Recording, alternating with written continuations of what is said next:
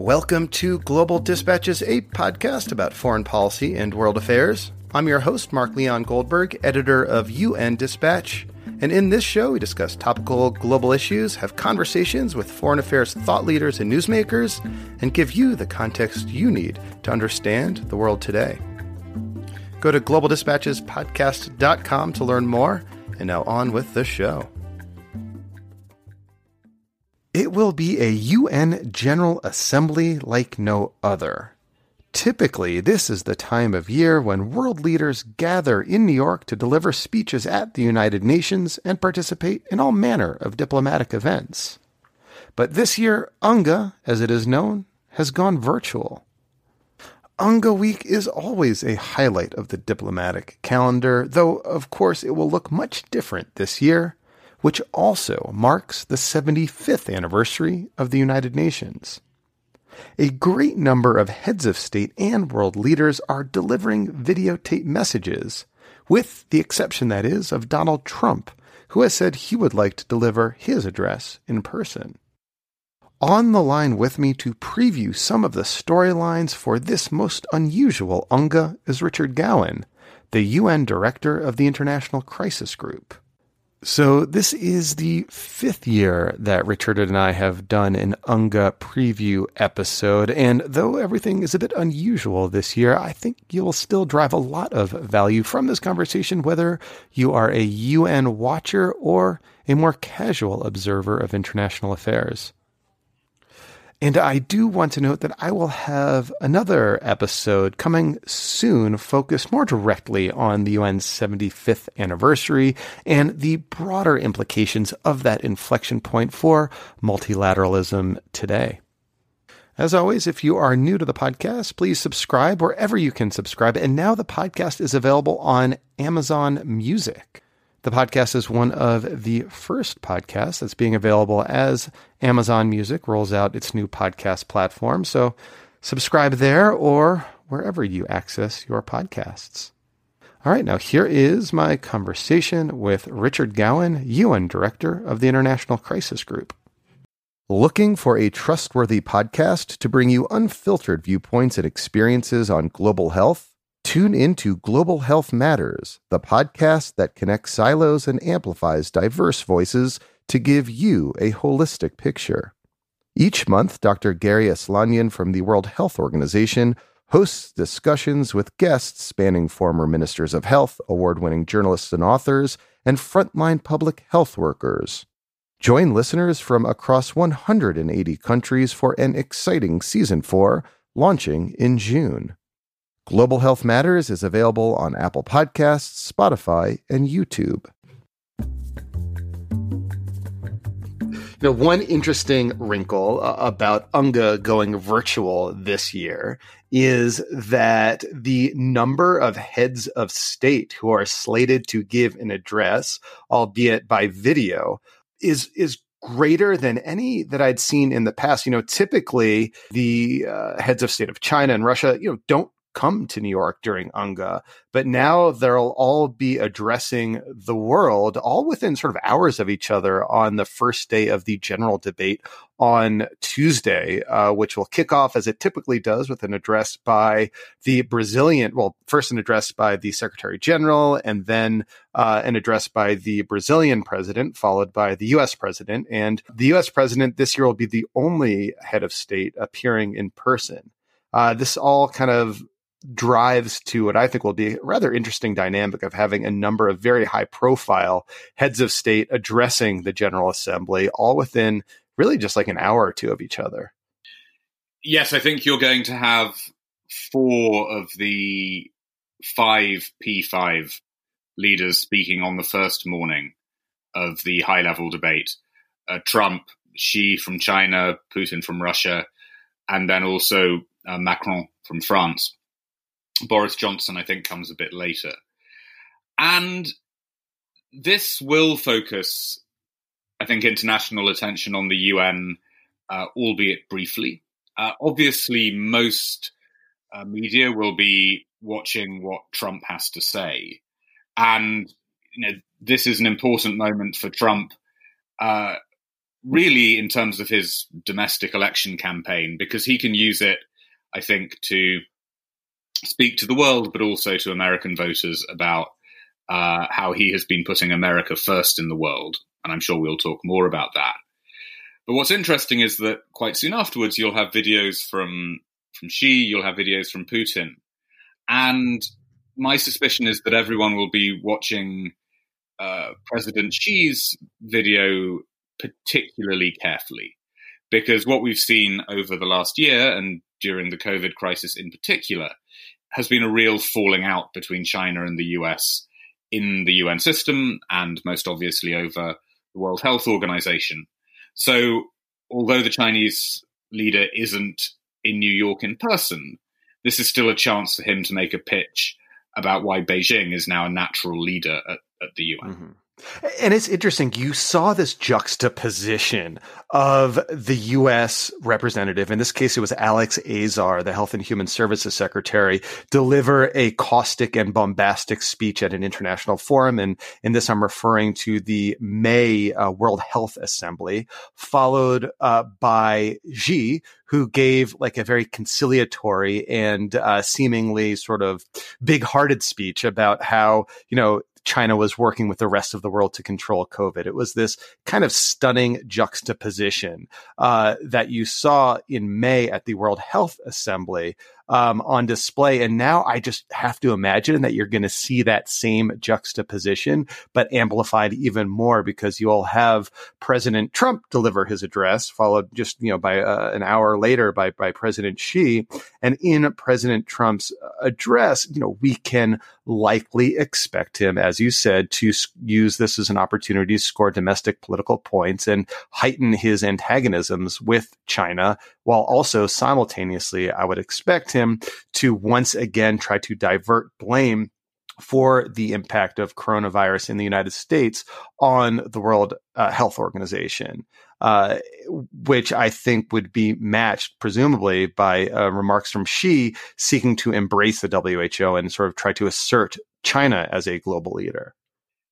Yes, and I think it plays well for the Chinese simply to look calm and, as you say, look conciliatory in these forums, because that creates an obvious contrast with Trump's behavior. One thing that's actually interesting looking at Trump's appearances at the General Assembly to date is that each time he's come here, he's got a bit more critical of China. If you go back to 2017, when the focus was very much on the crisis around North Korea, there was almost no criticism of China at all in the president's speech. I think he made a passing reference to sovereignty issues in the South China Sea, but that was largely it. By last year, Trump was already being enormously critical of China, and especially China's economic and trade policies. And I think we'll see him amp up that criticism once again in this sort of strange virtual General Assembly forum. And that is primarily aimed, as you say, at a domestic audience. And I think one thing to say about Trump, and to keep in mind when we watch Trump, is that he's always understood that his UN speeches are meant to resonate at home as well as with other leaders. He's pretty smart, actually, about including pithy one-liners in his General Assembly addresses that are clearly meant to play well on cable news in the US or as little videos on Twitter. He'll be throwing out a lot, I think, of zingers this time round, because he needs them to appear on US domestic news. Yeah, Little Rocket Man was a consequence of his first speech to the UN General Assembly. One sort of interesting thing to note, I think, about Trump and the UN is that, while yes, he has been critical of China, and in that first General Assembly speech of, basically threatened nuclear war with North Korea, his approach and attitude and disposition towards the United Nations itself was not hostile. he seemed at least to enjoy the kind of pomp and circumstance around the UN General Assembly.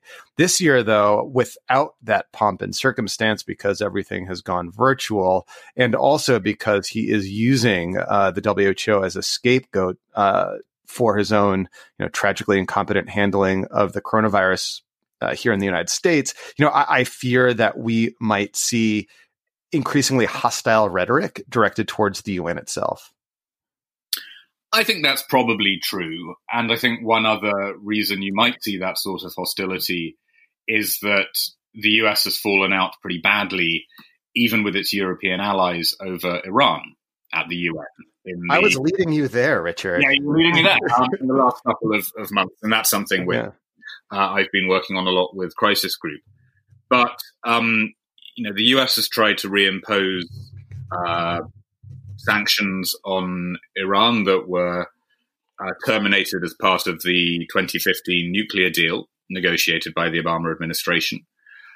Actually, on the 20th of August, the US tried to set in train a process called snapback, which is a process that is meant to lead to the reimposition of these former sanctions this very weekend, on the 20th of September.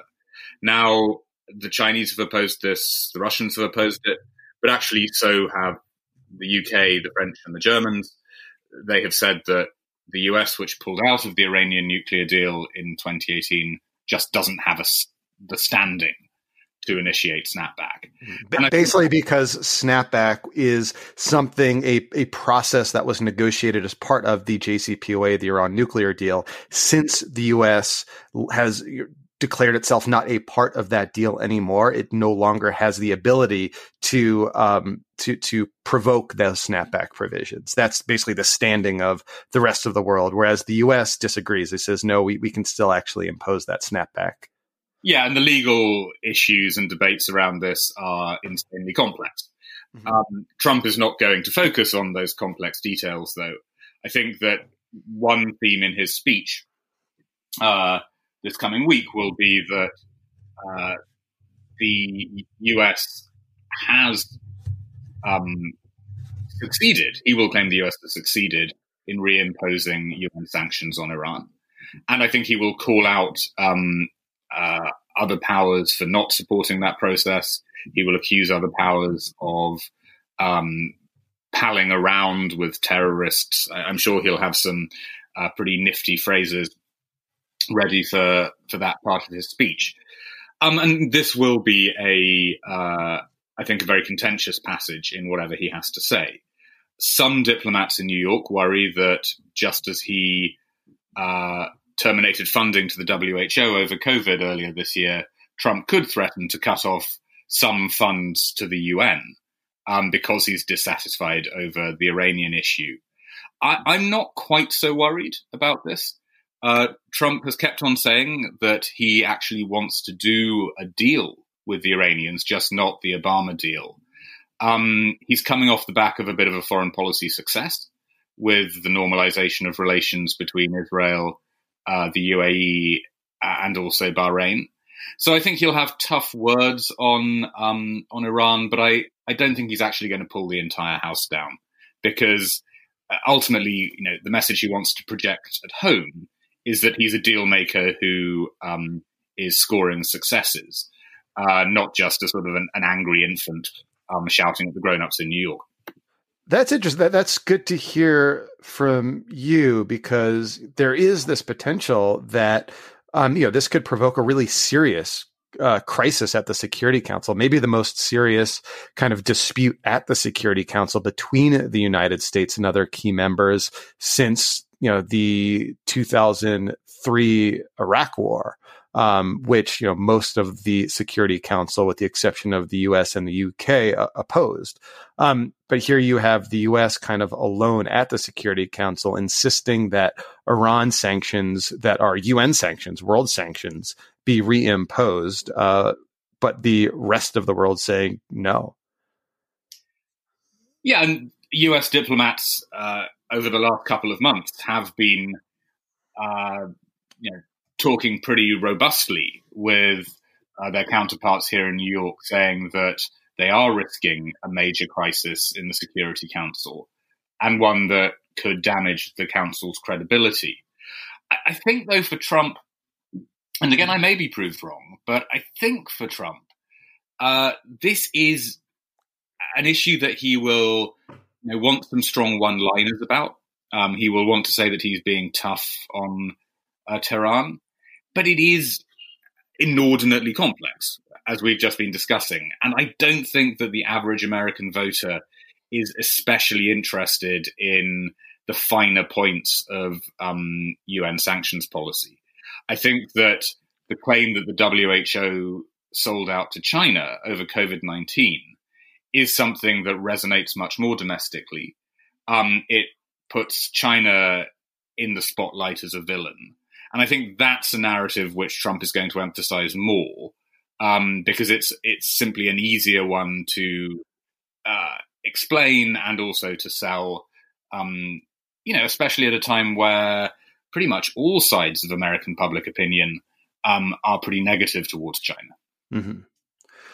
I'm curious to learn from you, what sort of do you think is lost by the fact that UNGA is mostly virtual this year, that, diplomats, even lower level diplomats won't have the opportunity to kind of rub elbows. UNGA is sometimes referred to as diplomatic speed dating. You have any number of bilateral meetings and other side events that just aren't happening this year because of the pandemic.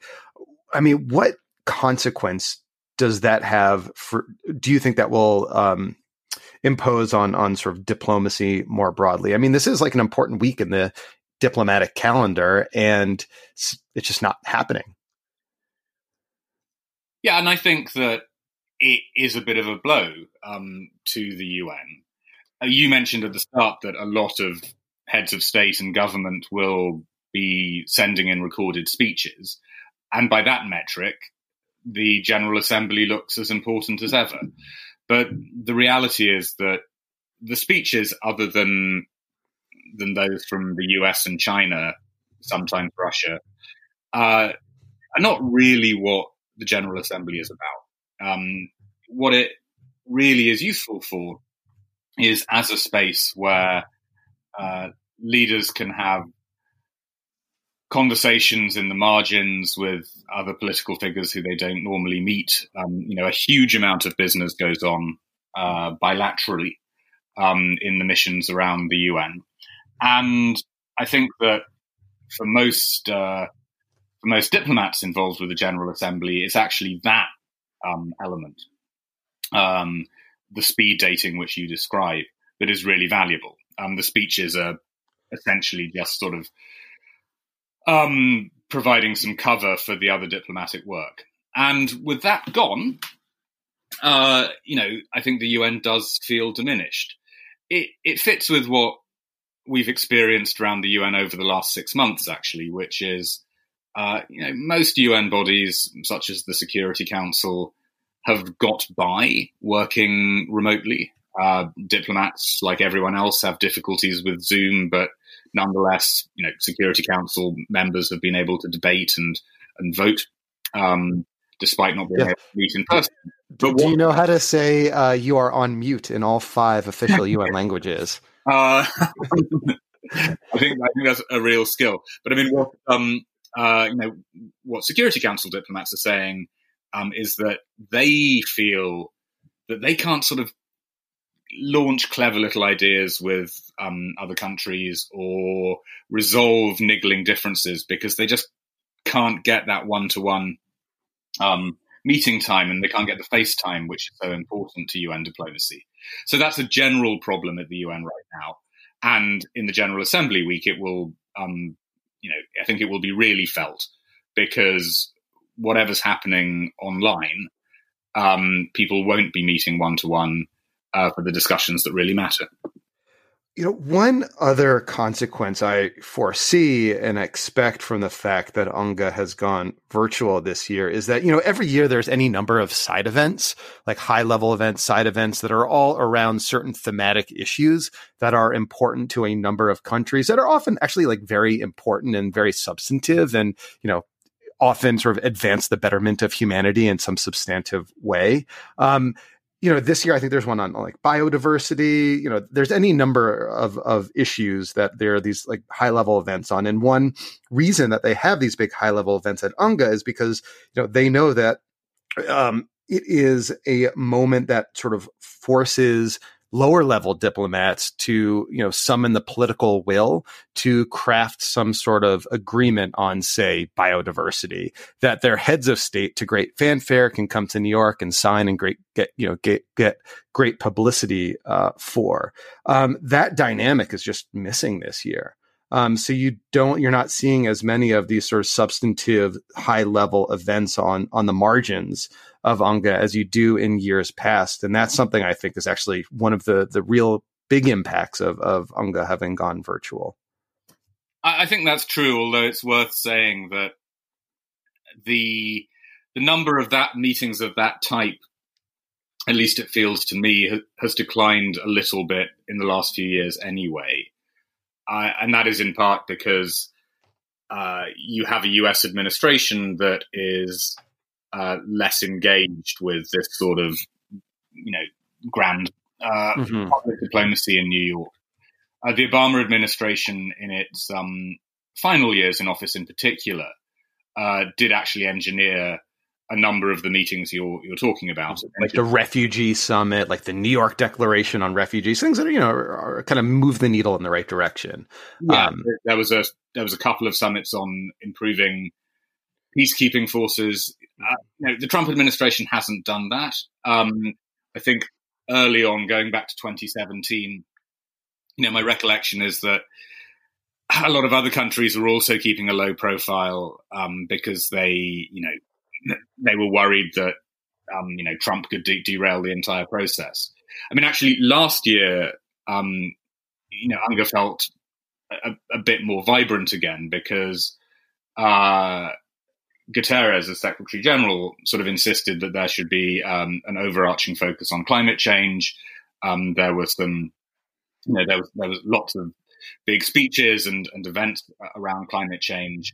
That did sort of provide some more energy for the meeting, despite the fact that the US was not closely involved for obvious reasons.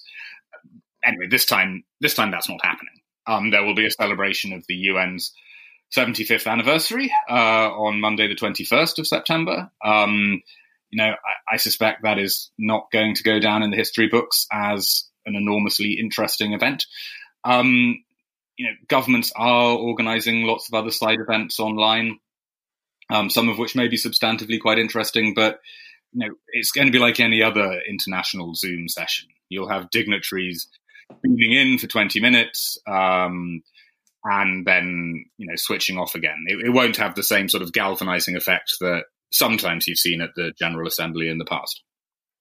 And I should tease that I will have an episode kind of pegged to that 75th anniversary, which includes, as you said, a sort of political declaration that will be that has already been signed by most heads of state and will be sort of officially unveiled and commemorated on Monday. But there are other sort of more interesting, I think, things having to do with UN 75 being in a moment for reflection on both multilateralism in general and the UN in particular, and what that means for the future of international cooperation. And I'll just tease that for a coming future episode of the podcast.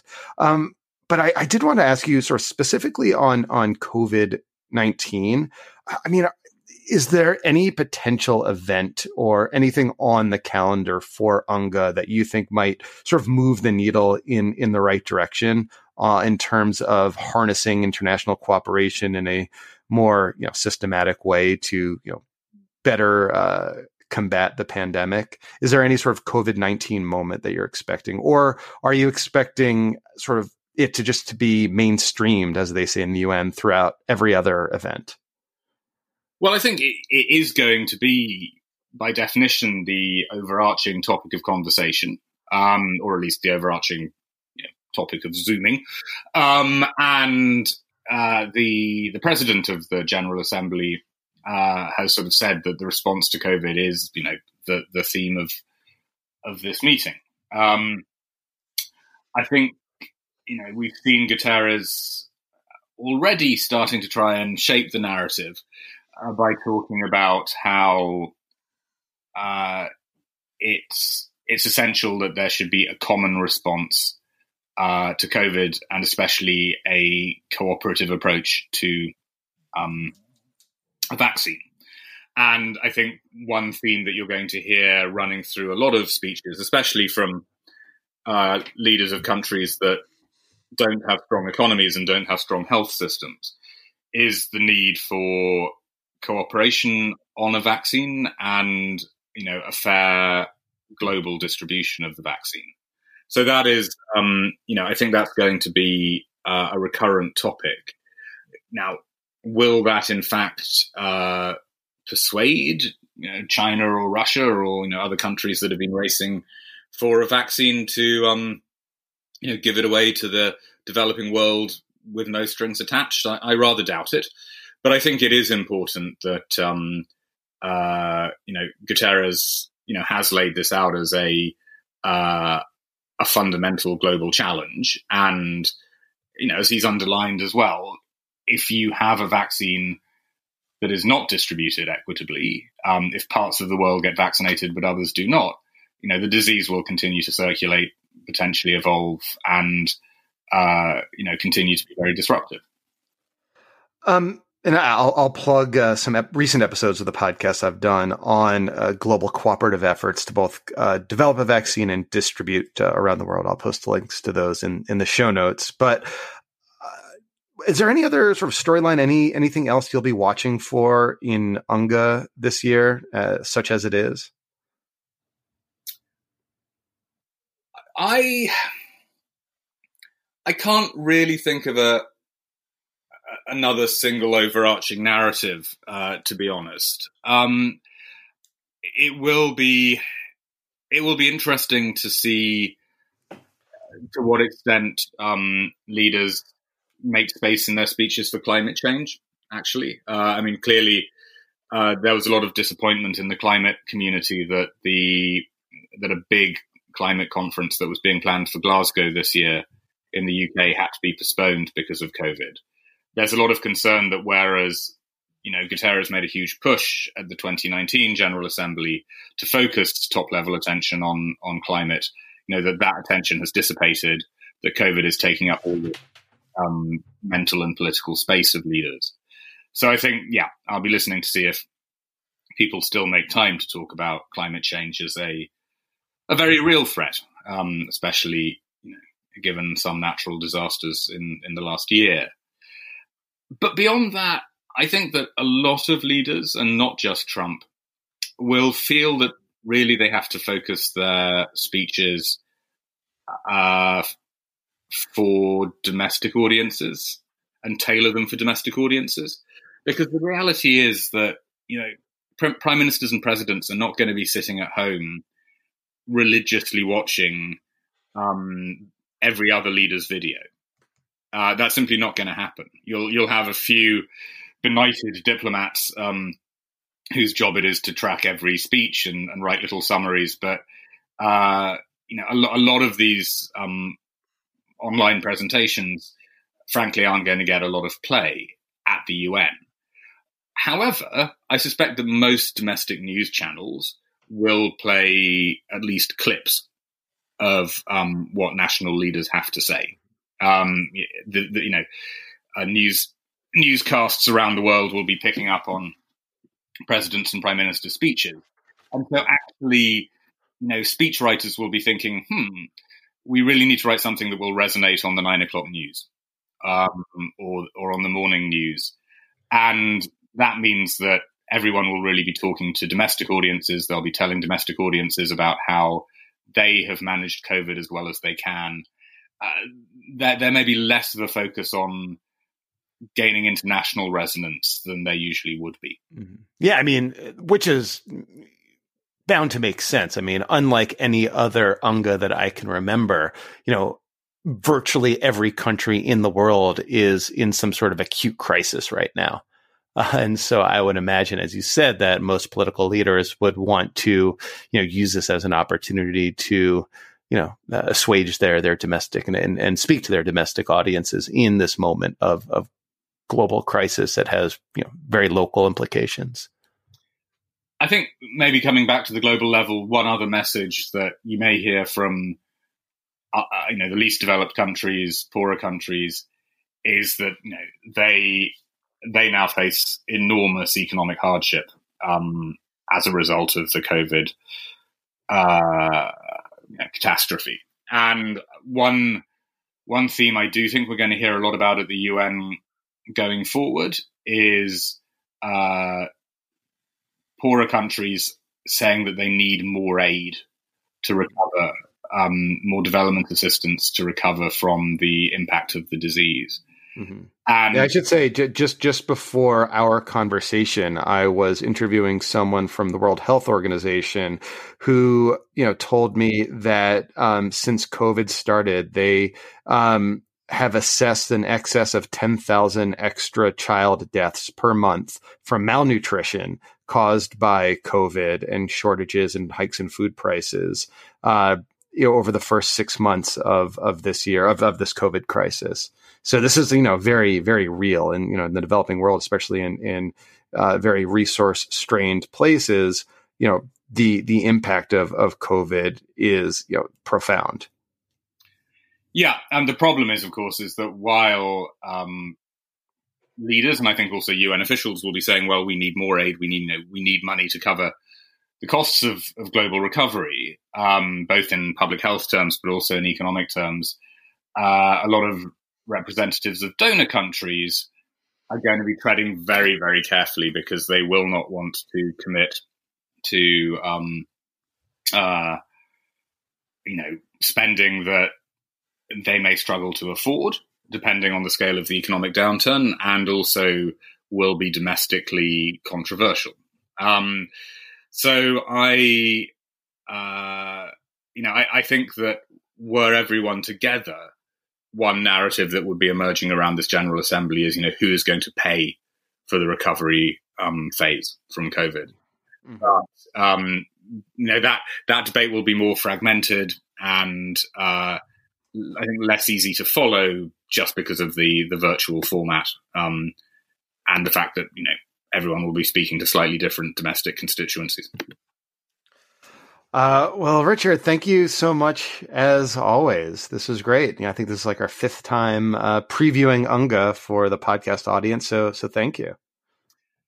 Yeah. Well, I only hope that when we do this again in 2021, we'll be talking about the joyful return of real life human presidents and prime ministers to New York. Given warnings about how long a vaccine may take, this might actually be the first of two virtual answers, but hopefully they will have managed to sort this out by September 2021. All right. Thank you. Thank you. All right. Thank you all for listening. Thank you to Richard. That was helpful as always. And I'll post a link to his Iran snapback sanctions piece in the show notes of this episode and on globaldispatchespodcast.com. And please do feel free to get in touch with me if there's anything on your mind, if there's someone you want me to interview or a topic you'd like me to cover, please do feel free to reach out. You can do so using the contact button on globaldispatchespodcast.com. I love hearing from you. All right, we'll see you next time. Thanks. Bye.